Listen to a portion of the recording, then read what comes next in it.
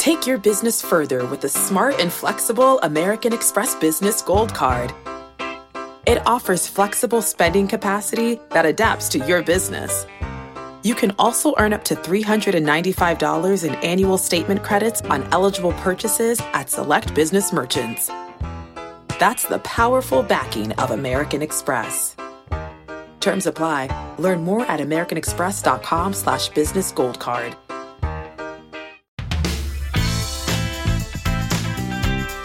Welcome to the Jill on Money podcast. It's the weekend, Saturday, November 14th. And Mark and I were thinking a lot about the student loan crisis in the U.S. I know we are in this forbearance period where if you have a federal student loan, you don't have to pay any interest on it at 0%, and you don't have to make a payment through the end of this year. But just in the midst of that forbearance period, which is, just a break, a breathing room, we noticed an article by our friends over at the New York Times, Ron Lieber and Tara Siegel Bernard. And they wrote quite extensively about the student loan debt crisis, but most importantly, that once you declare bankruptcy, it's actually very difficult to discharge student loan debt. Now, Mark's going to put a link to that article in our show notes, but we thought it would make a lot of sense to re-air an interview that we conducted with Caitlin Zaloom. This is the author of the book Indebted: How Families Make Colleges Work at Any Cost. We're going to re-air this interview. I think you're going to find it really interesting just in light of everything going on. In this first part of our interview, we're going to talk about her background, Caitlin Zaloom's background. She's a professor at NYU, and also how essentially, if you are upper middle class, it's really hard to get college paid for easily. So here is the first part of our interview with Caitlin Zaloom. So let's do a little bit of your story. Where'd you grow up? I grew up in different suburbs around New York. My dad lived in northern New Jersey, and my mom lived in Westchester, and I commuted to the Bronx for school. You went to Fordham? No, high school. Oh, Oh, so you went to Bronx Science or something? I went to Horace Mann. Oh, wait. So this is good because you had an elite high school education. Yeah. What happens next? Where are you going off to college, and what are you studying, and how do you become what you become today? That's a really not straight path, I think. Good. Well, I went from Horace Mann to Brown, which is a straight path. What'd you study at Brown? I studied a combination of things. I studied Middle Eastern studies, which was an interest that I had based on my father's family. And I also studied something called modern culture and media, which is really... Made up. What is that? Is that like semiotics? What is that? Semiotics would have been among the things that I studied there. Mm-hmm. But I also studied, all kinds of social theory that had to do with what happened in the United States and the world kind of after the 1960s. Flash forward to where you are this minute when you are thinking about education, the impact on families, and specifically middle-class families. Mm-hmm. What led you to this as a topic, to write an entire book about it? Mm-hmm. So as you know, I'm an economic anthropologist, and I had Can you define that? Okay, yes. so everyone, let's take a moment. This is an economic anthropologist. What does that mean? Yeah. So I study how culture shapes the economy and how the economy shapes culture, that relationship between those two things. So it was kind of a natural for me to try to understand the relationship between family and these big social and economic changes that we experience. And for middle-class families, there's no bigger change than the cost of going to college and the significance of going to college in their lives as parents and students both. So in this book, one of the sort of the main thesis is that there is an inherent conflict that is really being embodied and acted out in almost all middle-class families. So can you describe that conflict for the listeners? Yes. So on the one hand, families are being told from very early on in their children's lives, basically from the time any child is born, that they should be doing everything that they can to save for college, that the only responsible thing to do as both parents and as kind of citizens of our economy is to start putting away money for college. At the same time, parents are being told that, in fact, they have to spend. They have to spend in order to get their kids into a good school district. So they have to pay as much rent as they can. They have to buy as much house as they can in the best school district as they can. And all the activities that are going to make you into a well-rounded, resume-built student who's going to apply to the best school you can get into. All of that, those things are expensive. Absolutely, they're expensive. And even that, what you're mentioning, has a dual character to it. So on the one hand, it is for resume building. On the other hand, it's because parents actually want their kid to be well-rounded people, to participate in the full range of possibilities of their lives, including things like sports and arts. I don't feel like in my time as a late 80s graduate of college that this conflict was being, I don't know, I mean, it was probably always there, but it feels like it's just gotten worse and worse. And in the book, you say that it's the early 80s where this idea of like, you shouldn't rely on anyone else and that this is going to be important. That pre-80s, it was like the government's going to help you out. And then post-1980, we're talking about you're on your own. Mm-hmm. And that shift is somewhat political, but it has now turned into families. Where do you see the escalation of that conflict really beginning, and when does it get a little bit, maybe does it seem to get away from us a bit? I think you're right that it starts kind of in the 1980s and then really, really ramps up in the 1990s. So it's not only that it starts under the Reagan administration, but it also continues through the Clintons and until today. So it's a bit of a bipartisan consensus, I suppose. The issue is really that in the 1980s and 1990s, there was a real shift in the way that politicians, policy experts, and others began to think about what college meant. So in that time period, there was a very strong movement to reframe college as an asset, a private good that students would benefit from in terms of their income.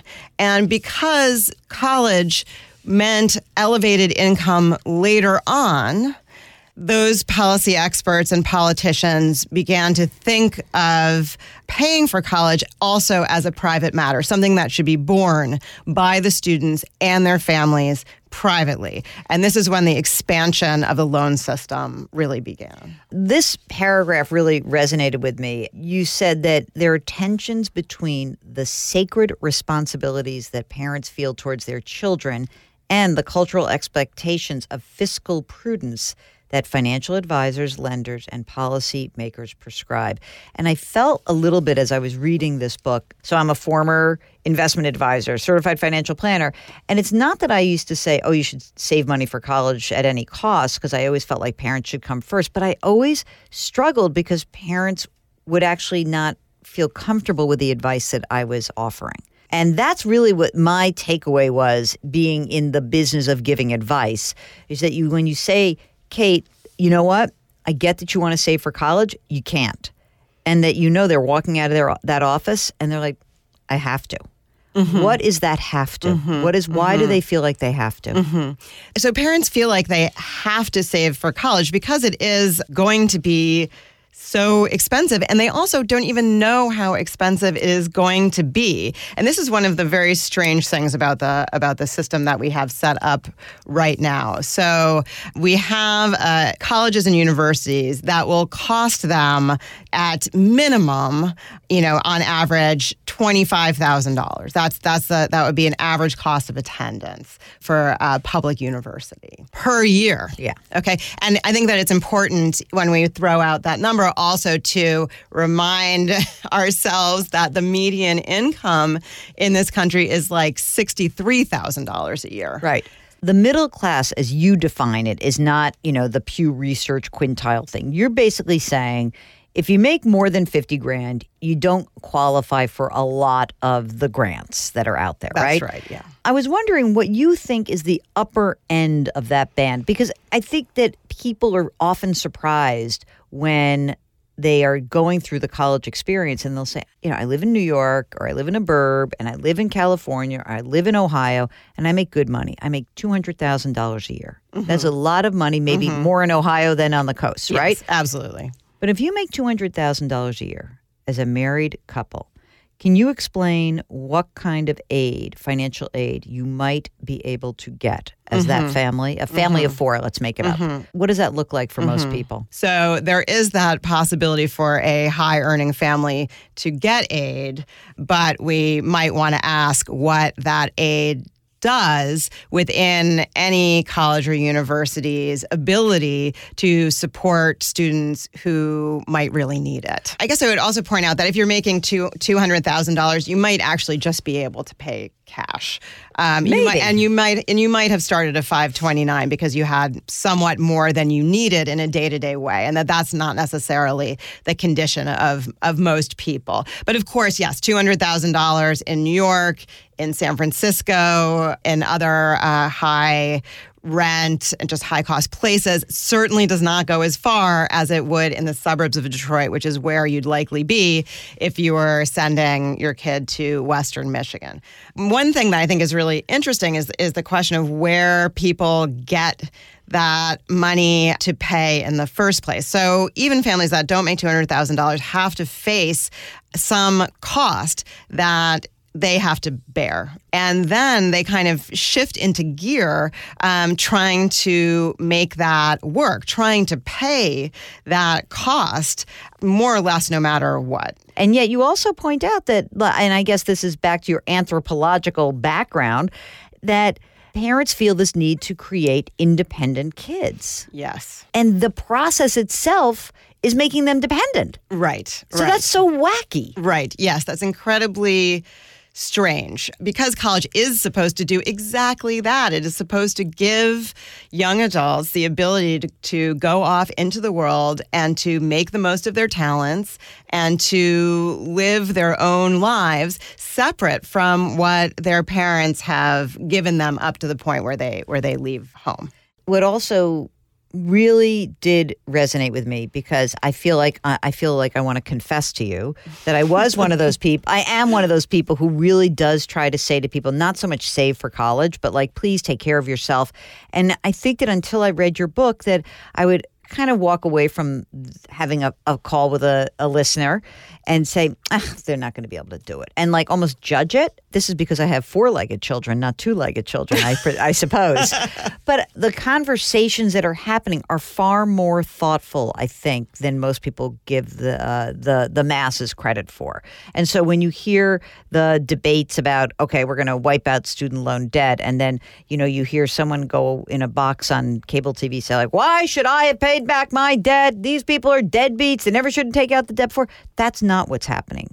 And you interviewed how many people for this? 80 parents, 80 students. Most people, what was the experience? I mean, most people are incredibly thoughtful about sending their kid to college, and families know very well what the toll is going to be on their household finances. I mean, parents know that the money that they're going to spend on their kid is money that they won't have later to secure their retirement. I do feel like there is a tendency to kind of lecture people about that, but they understand it. And so it's a decision to make that they choose to support their kids before they make sure that their retirements are in place. One time a flight attendant told me, I always use the analogy of the flight attendant, put the mask on yourself before you put it on your kid. She goes, guess what? The plane's going down, they're putting on the kid first. Exactly.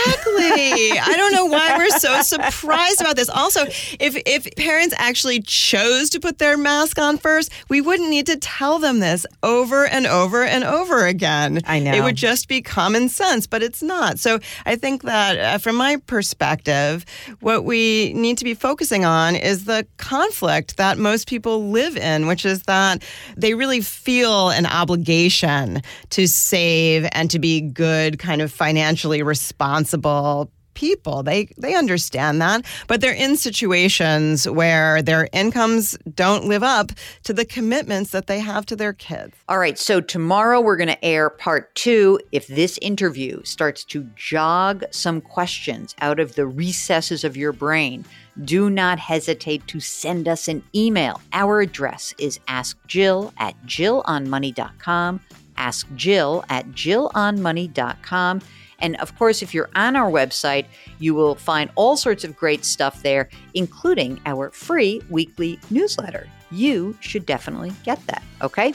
All right, don't forget, wash your hands, wear your masks, maintain that physical distancing. Stay outside as much as you can, okay? That's really the main message. Put your hands metaphorically on someone's back and do something nice for somebody. We'll talk to you tomorrow.